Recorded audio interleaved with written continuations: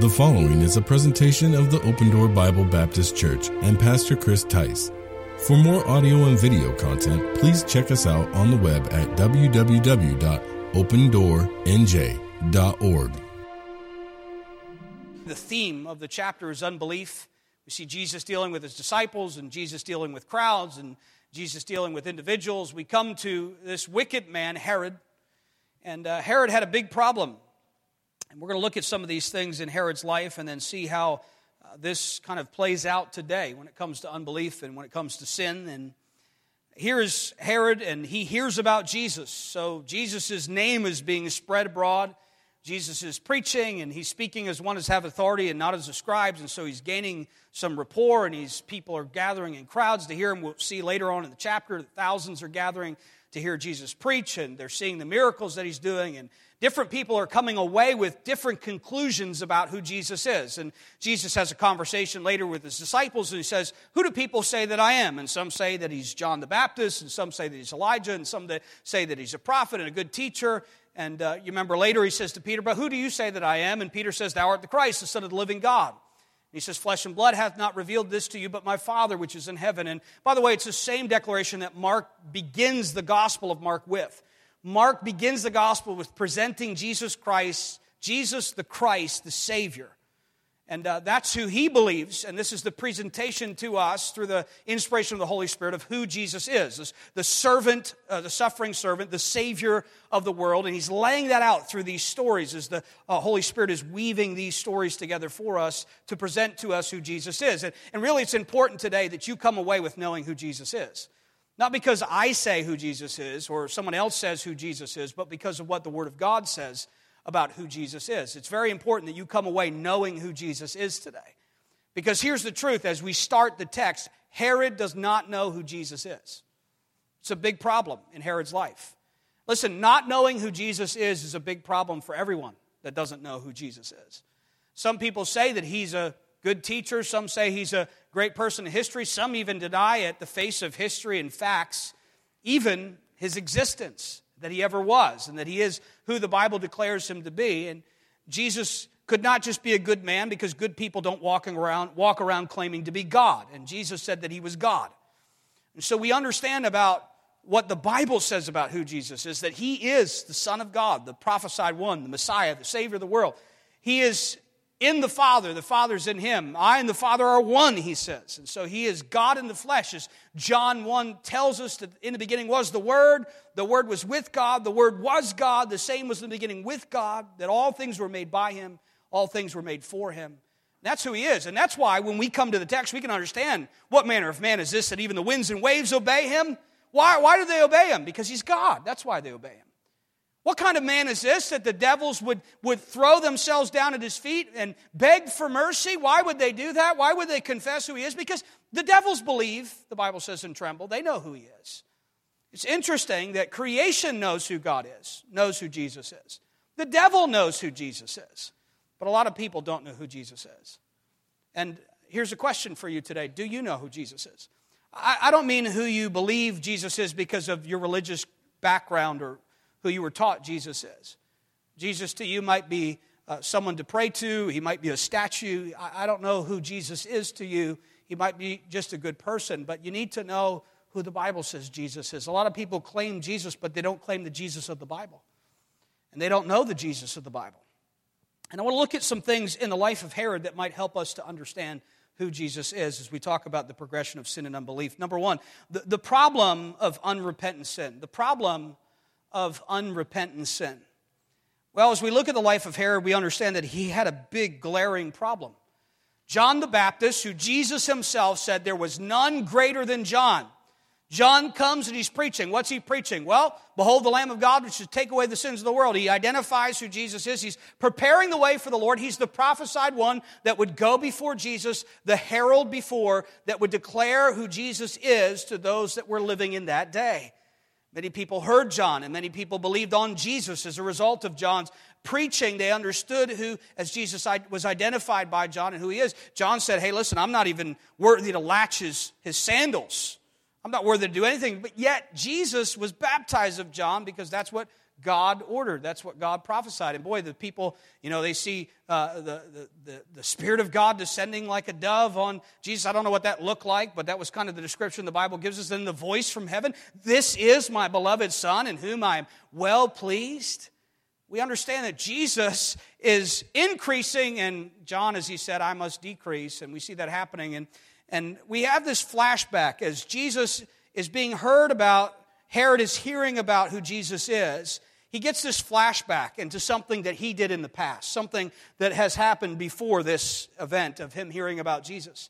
And he starts in his mind to think. There's this gnawing conviction that comes into his mind that this is John the Baptist that's coming back from the dead to hunt him.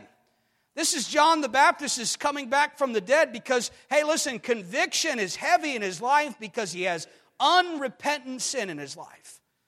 And he's done something that's wrong. I mean, John, in the text, he comes before him and he says, hey, listen, think about how pompous, how prideful, how lustful this man was. He saw his brother's wife and decided that he loved her and he wanted to take her. And so he takes his brother's wife for himself. History tells us this is not just his brother's wife, it's also his half-niece. It's just some weird, incestuous, strange relationship, just completely thriving on the lust of a man to take this woman to be his wife. We see also the wickedness of Herodias. She was no righteous person either. I mean, what kind of person asks for the prophet's head in a charger and then takes it, receives it, accepts it? I don't know what she did with it. But I mean, what kind of person desires for that to happen? We see her manipulative spirit. We see her desire. This is something that Herod was paying for. Boy, this sin of taking this woman to be his wife and desiring to have her. And he felt conviction when he was confronted about his sin. You think about what the Bible talks about when John gets there and he shows up, he points his finger at Herod and says, Herod, he says, this is a sin for you to have your brother's wife. This is adulterous. The Holy Spirit even identifies that it's not his wife. It says that he took his brother's wife and he married her. It still calls her his brother's wife. She doesn't belong to him. It's not his wife. And he felt conviction when he was confronted about his sin. He loved his sin, so he chose those who contributed and encouraged sin over those who confronted him about it. And so Herod was confronted about his sin by the man of God. And notice what happens when unrepentant sin is in your life. Let me give you some things that I believe unrepentant sin how it will progress and the problem that it will cause in your life. I believe that it will deafen your ears from hearing truth. Unrepentant sin will deafen your ears from hearing truth. It's interesting, when we hold on to sin, even though we know something is true, we all have been in that position where we've been confronted. We've been confronted with something. And if you're a believer today, you understand that the Holy Spirit confronts you about your sin before anybody else does. The Holy Spirit uses Matthew 18 progression. Before he tells the church, before he tells another brother, he always comes to you first alone. Isn't that the progression that Jesus gave in Matthew 18 for how to deal with when we're offending someone? The person that's offended is supposed to go to the one that's offended them alone and try to make it right. Isn't that what the Holy Spirit does with us? When we offend him, when we sin against him, he comes to us first alone. He doesn't tell anybody else about it. He doesn't reveal. Aren't you glad the Holy Spirit is like that in our lives? And he doesn't just kind of publish it to the whole world. And how many are glad that the Holy Spirit is merciful and gracious to us and reveals things to us? And you know what he wants us to do? Well, when we're confronted and we're convicted about sin in our lives, he wants us to confess our sins as believers because he's what? Faithful and just to forgive us of our sins and to cleanse us from all unrighteousness. But have you ever continued in sin that grace may abound? The Bible says, God forbid. That we who are dead to sin should not continue any longer therein. And listen, the danger of unrepentant sin in the life of a Christian is bad enough, but think about the danger of unrepentant sin in the life of an unbeliever. Because in the case of Herod, we're talking about someone that's underneath the wrath of God, someone that is condemned already because they have not believed on the name of the only begotten Son of God. Someone who doesn't know Jesus is in their sin, is confronted about their sinfulness. Many times when people are confronted with the gospel, the most offensive thing about the gospel is that the gospel says to all of us, that doesn't matter how good you are. Doesn't matter how religious you are. Doesn't matter how hard you try. You'll never be good enough for God to receive you into heaven, for God to accept you in a relationship. All have sinned and fall short of the glory of God. There's none righteous, no, not one. There's none that doeth good. And by the way, what does religion do? Well, religion props us up, doesn't it? It tells us, hey, if we try hard enough, if we do enough, if we work hard enough, that we can get ourselves to this position to where we're accepted about God. And here's the big question. If that's true, why would God send His only Son to die for us? If we could, through some works, save ourselves, why would Jesus have to die? Why did Jesus die the way that He died? Why did Jesus die on the cross? And so it's an affront to us, it's an offense to us when the gospel is presented to us, because I cannot need a Savior until I first realize I'm a sinner. There's a problem with unrepentant sin, because what I'm saying is I'm good enough without God's sacrifice. I'm good enough without Jesus. I don't need Jesus. And here in this case, Herod had unrepentant sin. It will deafen your ears from hearing truth. Number two, it will numb your senses from feeling conviction. It will numb your senses from feeling conviction. You know, sometimes in our lives, this is the first time that we did something, and boy, there was maybe some shame or some blush or some guilt or some fear even that entered our lives of somebody catching us or somebody seeing us. But as we continue, as we don't repent, you know what happens? What we were one time ashamed of, we now become proud of. What once was private to us, now we're not afraid to have people see publicly in our lives.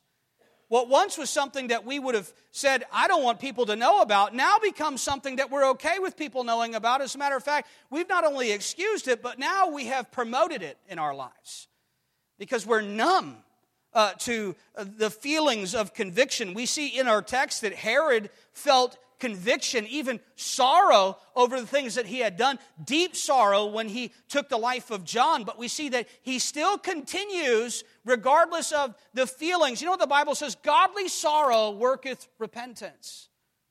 Godly sorrow worketh repentance. You know, sometimes people don't understand that God may have allowed you to be in a position today where there's some things in your life that are broken, that are coming apart. There may be some relational difficulty. There may be some health difficulty. There may be some financial difficulty. And you may have come to church with the hopes of, if I just go to church, then maybe my life will get better. Maybe things will improve. If I just kind of surround myself with other good people, maybe God will, toss me a bone. Maybe he'll give me some help in this area. Maybe he'll bail me out of my situation because I'm in a tough situation. I just need God to do something about it.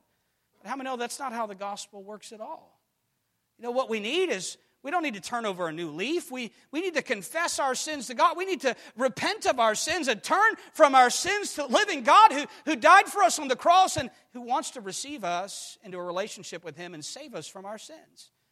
Jesus came not to call the righteous, but sinners to repentance.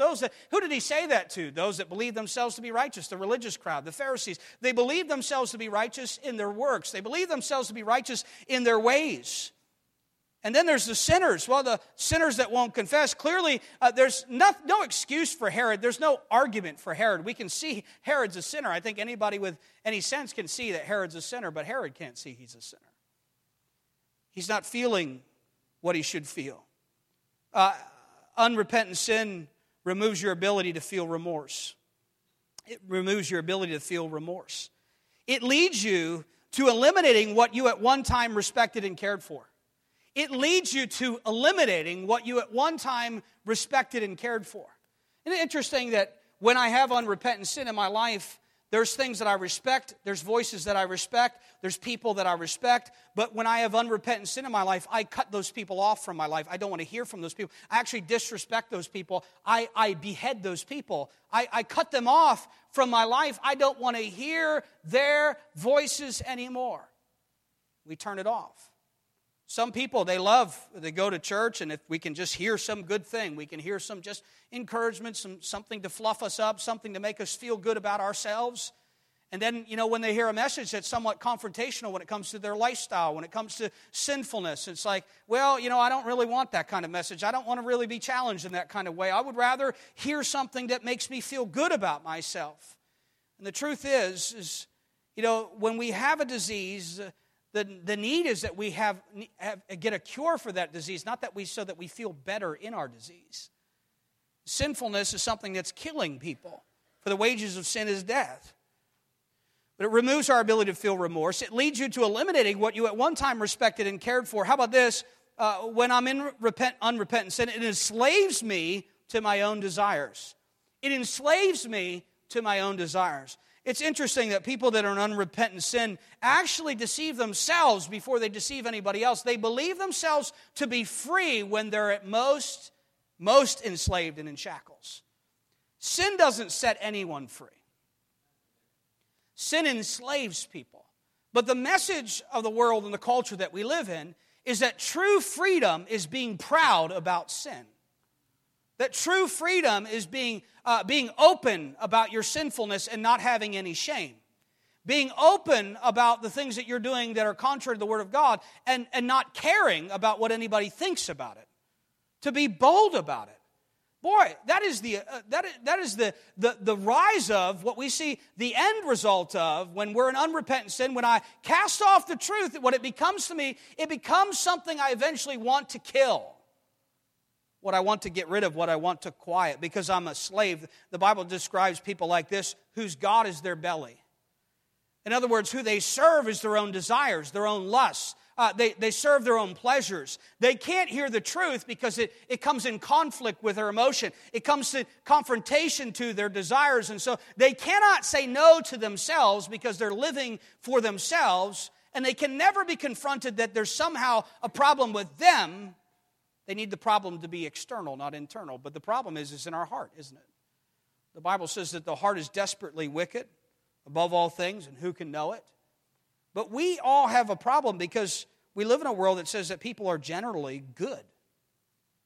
That people, they're good. That we have some bad eggs here and there, and, we need to lock those people up and cast them off. And now we live in a world that is very antagonistic towards Christianity, evangelical Christianity, that we're evil, we're judgmental, anybody who stands against and stands for what the Bible teaches. And by the way, John the Baptist was somebody who Herod at one time, who he feared, who he respected, who he wanted to hear something from, who he even protected. Think about it. Herodias wanted him to die, but she couldn't kill him. Why? Because Herod wouldn't let her, and his compromise was locking him up, holding him close. He wanted to hear him. The Bible says he went down to observe him while he was there in prison. He was almost like a confidant to him. He had a relationship with John. He wanted to hear what John had to say. He was protecting John by putting him in prison because Herodias wanted his head. And there he is. He's having that relationship that's there. He doesn't want to kill John.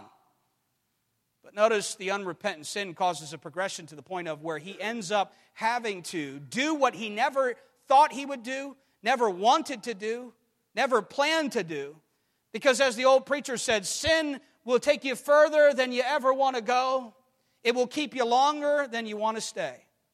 It will make you do things you never wanted to do. The things that you would never trade off for. Sin, when it's finished, brings forth what? Death. A man is drawn away of his own lust and enticed, and when lust is conceived, it brings forth sin, and sin, when it's finished, brings forth death. Here's a man living in lust, a man living in pride. The problem of unrepentant sin. Number two, the progression of unbelief. The progression of unbelief. Jesus warned the people up to this point about unbelief and the dangers of unbelief. There was an extreme version of this when they actually attributed the works of Christ to the works of the devil. Boy, that was an extreme to unbelief, saying that what Jesus is doing is actually wrong. What Jesus is actually doing is driven by demonic evil forces. But that wasn't the case at all.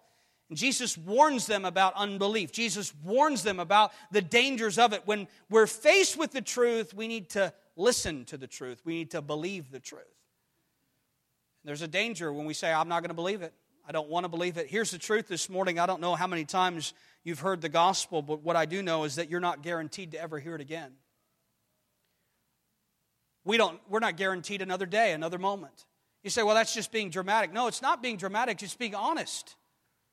Hey, what is your life? The Bible says it's even a vapor. It's here and then it's gone. Nobody plans for sudden death in their life.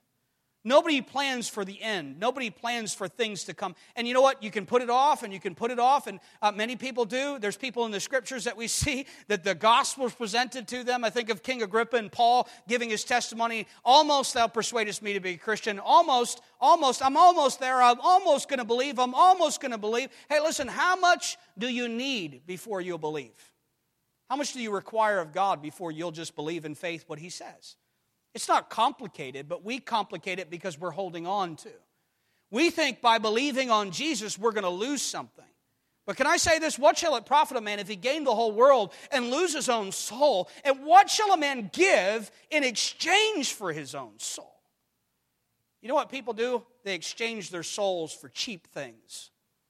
They always sacrifice the eternal on the altar of the immediate. I want immediate pleasure. I want immediate satisfaction. I want immediate joy. And so I'm not willing to sacrifice the temporal things for the eternal things.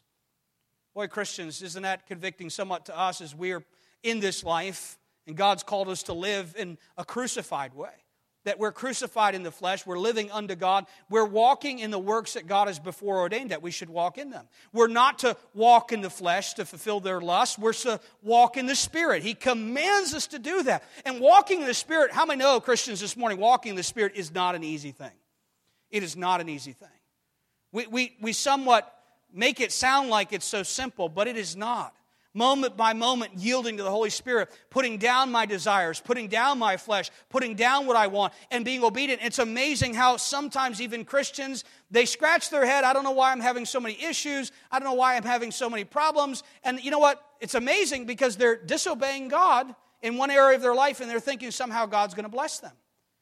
Well, God, I'll start being faithful to your church. I'll start being faithful to your word. I'll start being faithful to prayer. I'll start being faithful in giving. I'll be faithful when everything in my life comes to peace, when everything in my life comes to rest, when everything in my life aligns the way that it needs to align. Then I'll express faith. Hey, Christian, without faith, it's impossible to please God. For he that cometh to God must believe that He is, and that He's a reward of them that diligently seek Him. You're saying, God, align my life, and then I'll express faith. God, do for me, then I'll do for you. That's not how it works. It doesn't work like that. You say, God, I'll believe what your word says, even though I cannot see the result of it. Even though I'm not in the position where I feel that I can do. I'm going to be obedient. I'm going to align my life in obedience because I know and believe that your word says that if I'll follow you, if I'll submit and yield to you, that you're going to bring blessing to my life. And by the way, the motivation of our lives is not that we get for ourselves. We didn't come to worship God today for what He could give us. We came to worship God for what we are in Him, not from what we get from Him. And so many times we're like, God, give me this and God, give me that. How many have ever been in an abusive relationship where the only reason why the person was in the relationship was to get from you? That's not the kind of relationship that God wants us to have with Him. Oh, God, I want my finances to be better. I want my health to be better. I want this to be better. And so I'm here to get something from you. Hey, listen, we're here because we've received something from Him that is above anything else that we could receive in this earth. It is salvation by grace through faith. It's eternal life in Jesus Christ our Lord. Aren't you glad that you've received new life in Him, that He's transformed your life, that you passed from death to life? And what's our reasonable service, Christians? That we present our bodies a living sacrifice, holy and acceptable to Him. That's just reasonable service. Notice the progression of unbelief in Herod. He enjoyed hearing John. He respected him at first. Unbelief will cause you to attempt to discredit the sources of truth in your life. Isn't it amazing that people that don't believe, they're always going about to making a big case for something that doesn't exist? Why are you working so hard to disprove something you don't believe in? It's interesting that people who say there's no God spend all of their lives trying to tell everybody else there's no God. Why? Because there's a gnawing, convicting thing that has to happen in my life. I have to put that off. I have to reject that. People don't come to the conclusion that there's no God. They're not born that way. They're taught that. It's learned. There's a rejection of. The Bible tells us in Romans chapter 1, when they knew God, they glorified Him not as God, neither were they thankful, but became vain in their own imaginations, their own lusts, their own desires. They turned the creature into God rather than the Creator. And what? Professing themselves to be wise, they became fools. What does the Bible say? The fool has said in his heart, there is no God. You move to a position of unbelief, even that there is a God. But you have to attempt to discredit the sources of truth in your life. What's interesting is that when Herod came and looked around John, I'm sure that he tried to approach John in a similar way that he had approached at some time the Pharisees. See, the Pharisees taught the law, and Herod was a Jew. At one time, Herod just kind of cast off that religious way of living and just decided that he was not going to honor the Sabbath, and he was not going to eat the things that were clean, and he was not going to... He rejected the law of God in Judaism far before he rejected the gospel. And he threw that off because, listen, the Pharisees didn't speak with authority. The Pharisees didn't preach the gospel. The Pharisees were hypocrites. And so he could discredit them easily. But when he got to John, John was preaching, but when he looked at John's life, you notice what he saw? A man that was holy, a man that was just, a man that was living the life that he was preaching. A man that truly believed in a man whose life had been transformed by his faith. And so he couldn't punch holes in. Even though he tried, even though he looked at different angles, even though he tried to trip up John, he couldn't punch holes in. I can imagine there were other conversations that Herod and John had. For John to be in the presence of Herod to come and accuse him, and for Herod to want to protect him, they must have had some kind of relationship where they had some conversations. I believe that John would go to him and John would speak to him. And you imagine hearing those conversations, the ones that he had when he was locked up in prison while he was being observed by him. Notice the Bible says that he observed John. What was he doing? He was looking at him. He was watching him. Why? Because before we can cast something off, we have to discredit the sources of truth. We must continue here. Attempt to discredit the sources of truth in your life. Hey, continue to excuse the sins in your life, the progression of unbelief. Continue to excuse the sins in your life. Well, they're not my fault. Well, they're put on me. Well, someone else did them to me, and so that's why I'm doing this. That's why I'm living this way. Listen, friend, I'm not saying that life has been fair to you. I'm not saying that people have treated you right. I'm not even excusing the wrong things that people have done to you. But what I'm saying is you cannot let that disable you, keep you from believing God. Don't let what others have done to you, don't let how others have abused you or mistreated you keep you from believing the truth of God's Word. That is the reason for which the devil sent that evil into your life. But can I tell you what the devil meant unto you for evil, God's meant unto you for good. God wants to bring goodness to your life. God wants to bring salvation to your life through these hurts, through these baggages that you carry. And God's brought you here to this place today to hear the gospel because He wants you to respond to the truth. Don't walk away and say, it's not for me. I don't need it. Well, too many people have let me down. Religion has let me down. Churches have let me down. There's too many hypocrites. There's too many, I don't like organized. I've heard it all. Everybody makes excuses. We excuse our own sins so that we can continue in it. Continue in unbelief. How about this? As we continue to excuse the sins of our life, we must hold hostage the truth in order to quiet it. We must hold hostage the truth in order to quiet it. That's what we see in the world today that wants to cast off truth and all absolute truth. Isn't it interesting that they make the absolute statement that there's no absolute truth? You know, there's no standard. Isn't it interesting in the world that we live in, what they have attempted to do, and by the way, this is a systematic leading of the devil in the world that we live in, the prince of the power of the air. He has systematically removed the standards, hasn't he? I remember hearing preachers of old time thinking about it. Some of you old-timers that were in public schools, you remember when the Bible was there. You remember when they had Bible classes. You remember now... You don't want to hear that. You don't want to do. Hey, systematically stripping away the standards of truth. Why? Because if I can remove these things, if I can strip them away, if I can tear them down, and by the way, the world does it in the name of tolerance, while they're so intolerant of truth.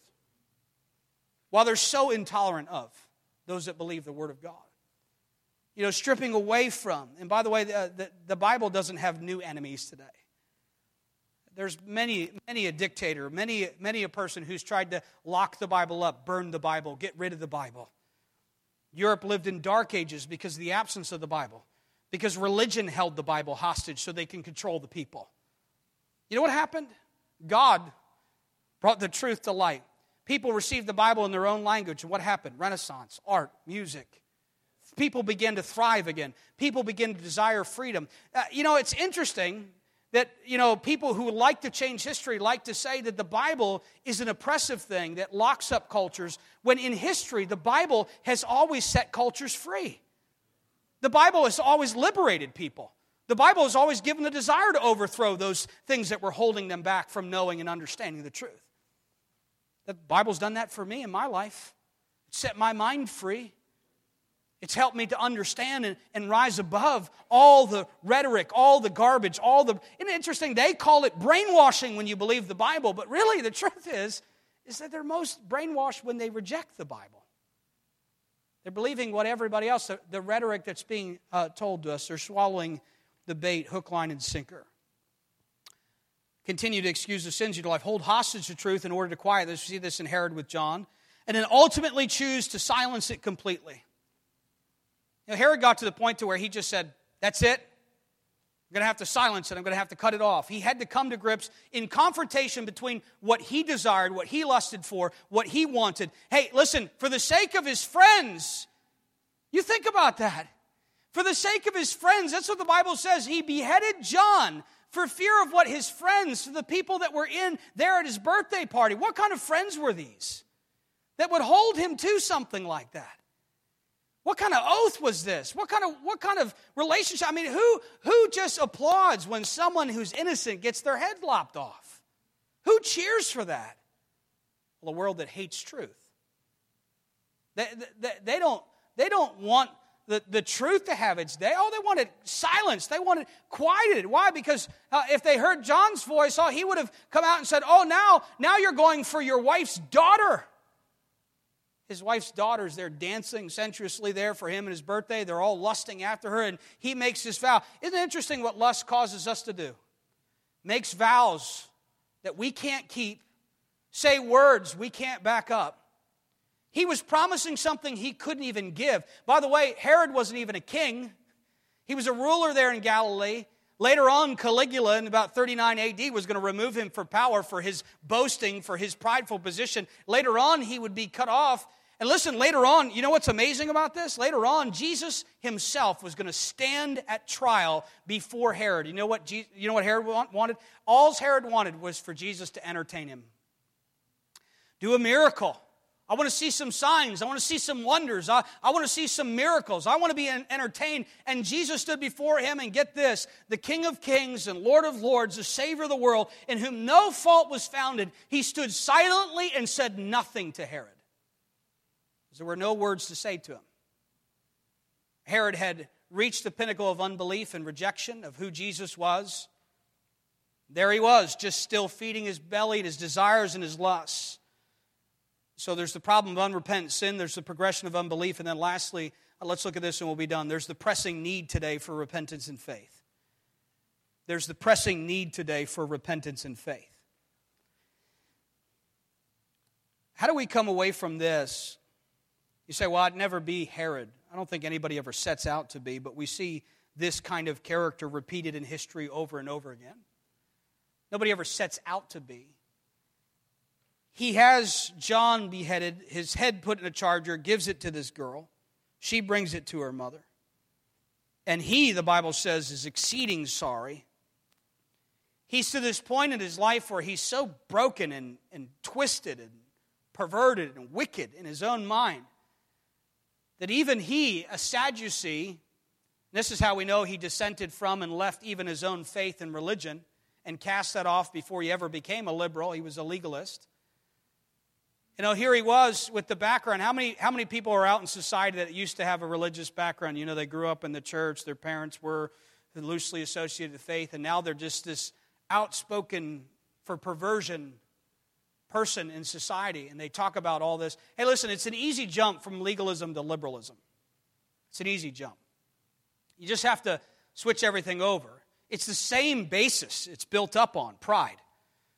Instead of serving a religion, now you're just serving yourself. Instead of a God being someone that you can't touch and someone that has no mercy and love, you just serve out of fear and you hope that he'll save you. Now on the other side, he doesn't exist and you don't have to, but you have another God. It's the God of your own lust, the God of your own desires, and you'll do whatever your lust drives you to do. I mean, could we be any more appalled in our society with some of the things that we're seeing, some of the things that we're hearing? that are coming out of people's mouths, that are coming from people's lives, some of the things that are uncovered. I don't know about you, but it's no surprise to me, even a little bit, what's coming out of Hollywood. No surprise. Why? Because you can't live in that kind of sinfulness. You can't live in that kind of society. You cannot live in that kind of denial and not have these ultimate perversions that are coming out. Now people are disgusted with and moving away from, but at the same time are not running to the answer. The answer is not more moralism. The answer is not more conservatism. The answer is we need to do something about our soul, the problem that we have. What do we need? Repentance and faith. You know what I'm praying, church? I'm praying that through all of the things that we're seeing in our world today, that people will turn from their sin to a holy God who died on the cross for them and loves them and wants to give them life in Jesus Christ. Because all these naysayers that have been talking down about faith, have been talking away from, have been persecutors of, are now being found out for their perversions, and all these things are being uncovered. And by the way, I understand it's happened within religion too. Again, I told you it's an easy jump from legalism to liberalism. What do we need? We need the gospel. We need Jesus. We need to understand that there's a pressing need today for repentance and faith. We must, church, first continue to preach the truth of God's Word. We've got to be like John. At the face of difficulty, at the face of confrontational things, at the face of, hey, listen, there are many a church that today are flying flags they shouldn't be flying, are identifying themselves with ways they shouldn't be identifying themselves, who have backed away from truth for fear of persecution. And we've got to be like John. We've got to be holy and pure. And we've got to continue to preach the truth of God's Word. We can't back away from it. Listen, sin is what's killing people. We don't want to excuse it. We must, number two, continue to express faith in God's Word by living it out. We can't just preach the Word of God, we've got to live it. We have got to live it, church. By the way, if I've been transformed through Christ, through the power of Christ, I'm not just talking about that. I am a Christian. I'm living like I am a Christian. You know how you live like you're a Christian? You live this. You live this. You study to know it, and you do it. You say, well, I don't understand it all. Well, do what you understand. I don't know it all. Well, do what you know. You know, the key to more knowledge, the key to more understanding in your life is just obeying what God has already revealed to you. Doing what God has already showed you. You say, well, if God shows me the whole picture, then I'll do it. No, just do what He's shown you already. You know where you've stopped growing, Christian? The place you've stopped growing is the place you stopped obeying. That's it. Because the key to growth in the Christian life is obedience. Go back to where you started disobeying God and make that right. Repent. Say, God, this is where I stopped in my Christian life. I stopped being faithful. I backed off from the things, and I began to excuse it too. I made excuses because of my life. I made excuses because of my desires. I made excuses because of what I wanted. I didn't like the confrontation of it. I didn't like the heaviness of it. I didn't like the responsibility of it. Listen, it's why people leave relationships all the time. They don't understand that with the reward of relationships also comes the responsibility in a relationship. God puts a responsibility on us as believers to live out the gospel before people. We must continue to express faith in God's Word by living it out. Number three, we must meet the confrontation of truth today with humility and repentance. We must meet the confrontation of truth today with humility and repentance. I understand, listen, when we give the truth, there's people that have varying degrees of responses. Some will do this. Well, I'm never going back to that church. I'm not going back there. I don't want to hear. I don't want to be confronted with. I don't want to hear. You know, I'd rather hear something nice. I'd rather hear, and also I'd rather also have this ritual that I'm not attached to. I don't want anything real. I just want to be entertained. I like the music, and I like the entertainment, and I like the kind of the social hour of it. I like the relationships, but I don't want any responsibility. I don't want to have to come away with having to do anything. That's too heavy for me. Hey, listen, Christians, what we need today is we must meet the confrontation of truth with humility and repentance. Had Herod done that, it would have been a different story. Had he listened to the voice of John and put away the woman that was not his wife, boy, she would never have been there to require of him John's head. We understand this is all part of God's plan, that God is using these things. But I'm telling you, listen, I don't want to be like Herod. In the case of when I'm confronted with truth, that I meet it with pride and rejection of it. And then lastly today is the pressing need today for repentance and faith. We must persevere in living holy and just lives so others will hear the truth. We must persevere in living holy and just lives so others will hear the truth. Listen, look at it with me. Look at the text. Notice verse number 20. For Herod what? Feared John, knowing that he was a what? Just man. Look at it, church. Verse 20. Knowing that he was a what? Just man and what? Holy. And observed him. And when he heard him, he did many things and heard him gladly. The Bible says this, let your light so shine before men that they may see your good works and glorify your Father which is in heaven. The Bible says that many shall see it and fear and trust in him. I don't believe that he was quaking in his boots in the presence of John, but I believe that there was a respect, there was some kind of reverence, there was an understanding that what John was saying was what he needed to hear. There was truth to it. The truth causes fear in our lives, doesn't it? Because we have to respond to it. And also, what the truth does is it presents us with an opportunity to express faith, and that's scary too, isn't it? Because faith is trusting even though I don't know the result. Trusting even though I don't know how it's going to work out. Trusting even though I understand that people may oppose me, reject me, or even cut me off in my relationships. That's why when Jesus presented discipleship, it wasn't an easy thing. Take up your cross and follow me. That's scary, isn't it? Come on, are you with me? Is that a little scary, taking up your cross and following Jesus? That's daunting to me. That's scary to me. Sometimes we kind of treat that like it's easy, but truly bearing your cross in this world is not an easy thing to do. But when you take up your cross and follow Jesus, let me say this, it gives weight to your words. It's so that other people can hear the truth from you. And how shall they hear without a preacher? The absence of the preacher today is not the absence of, yes, churches need pastors, and yes, we need more churches. But the absence of the preachers today in the world is not because God hasn't sent them. He's sent them. The absence of the preachers is that there's not enough people in the church, the people that believe themselves to be preachers. Go into all the world, church, and what? Preach the gospel. That's men, that's women. You're all preachers. How shall they hear without a preacher? Well, they should hear because there are preachers that are in the world today. But what? We've negated our responsibility, church, because we've traded our responsibility for the rewards of the Christian life. We want them now. We want heaven now. If you don't believe that, listen to Christians talk. I want heaven now. I want heaven on earth. I want heaven in my finances. I want heaven in my home. I want heaven in my relationships. I want heaven in my health. I want everything to be perfect now. God never promised us Christians perfection here on this earth. He told us that all that live godly in Christ Jesus shall suffer persecution. But he says we have hope in that. We can trust in that because nobody can pluck us from the Father's hand. Nothing can separate us from the love of Christ. Listen, it doesn't matter. Persecution, nothing in the earth, nothing under the earth, nothing around the earth, nothing in space or in time, nothing in science can separate us from the love of God which is in Christ Jesus. There's nothing the devil can do. There's nothing this world can do that can separate us from that. You know what that does? It gives us boldness. It gives us courage. It gives us blessed hope. You know, hope is not, I hope it doesn't rain today. Hope is confident expectation. Hope is believing it's going to happen and knowing that you can take God at His word. Do you have that hope in you today? If you don't, let me tell you this. What you need is you need to turn from your sin to the Jesus Christ who died on the cross for your sin. He didn't do that to establish many of the organized religions today that use His word, use His name to manipulate people. He did that to set us free. He said, you have the truth, and the truth will make you free. He did that to save His people from their sins. Have you been saved from your sins, or are you still living in your sins?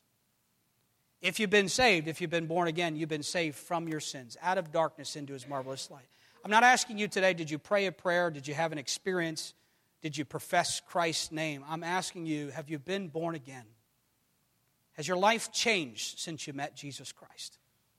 If you've had that transformation, listen, Christian, is your life, the way that you're living it now, heavy enough in the sense of the weight of, the responsibility of discipleship and following Jesus? Is there weight to your words and your testimony? Are you preaching the gospel? And will people believe you because of how you're living your life? Are you like John? Boy, I want to be like John the Baptist. How about you? Jesus said there was none greater in the earth than John. And John, here he is. He's confronting error. He's bringing, if you would, the message of the Word of God to those that need it. And boy, as Jesus' words, it's hard for a rich man to enter into the kingdom of God. Here's Herod, and he can't give up all the stuff he has. And listen, I don't know what it is that you trade for your soul today, but I would implore you not to trade anything for it. Jesus gave his life for you. He exchanged himself. He became sin for you so that you could be made righteous in him. If God has used this ministry in any way to be a blessing to you, please take a moment to send us an email to info@opendoornj.org. Also, if you would like to support this ministry financially, you can do so online at opendoornj.org. Thanks for tuning in.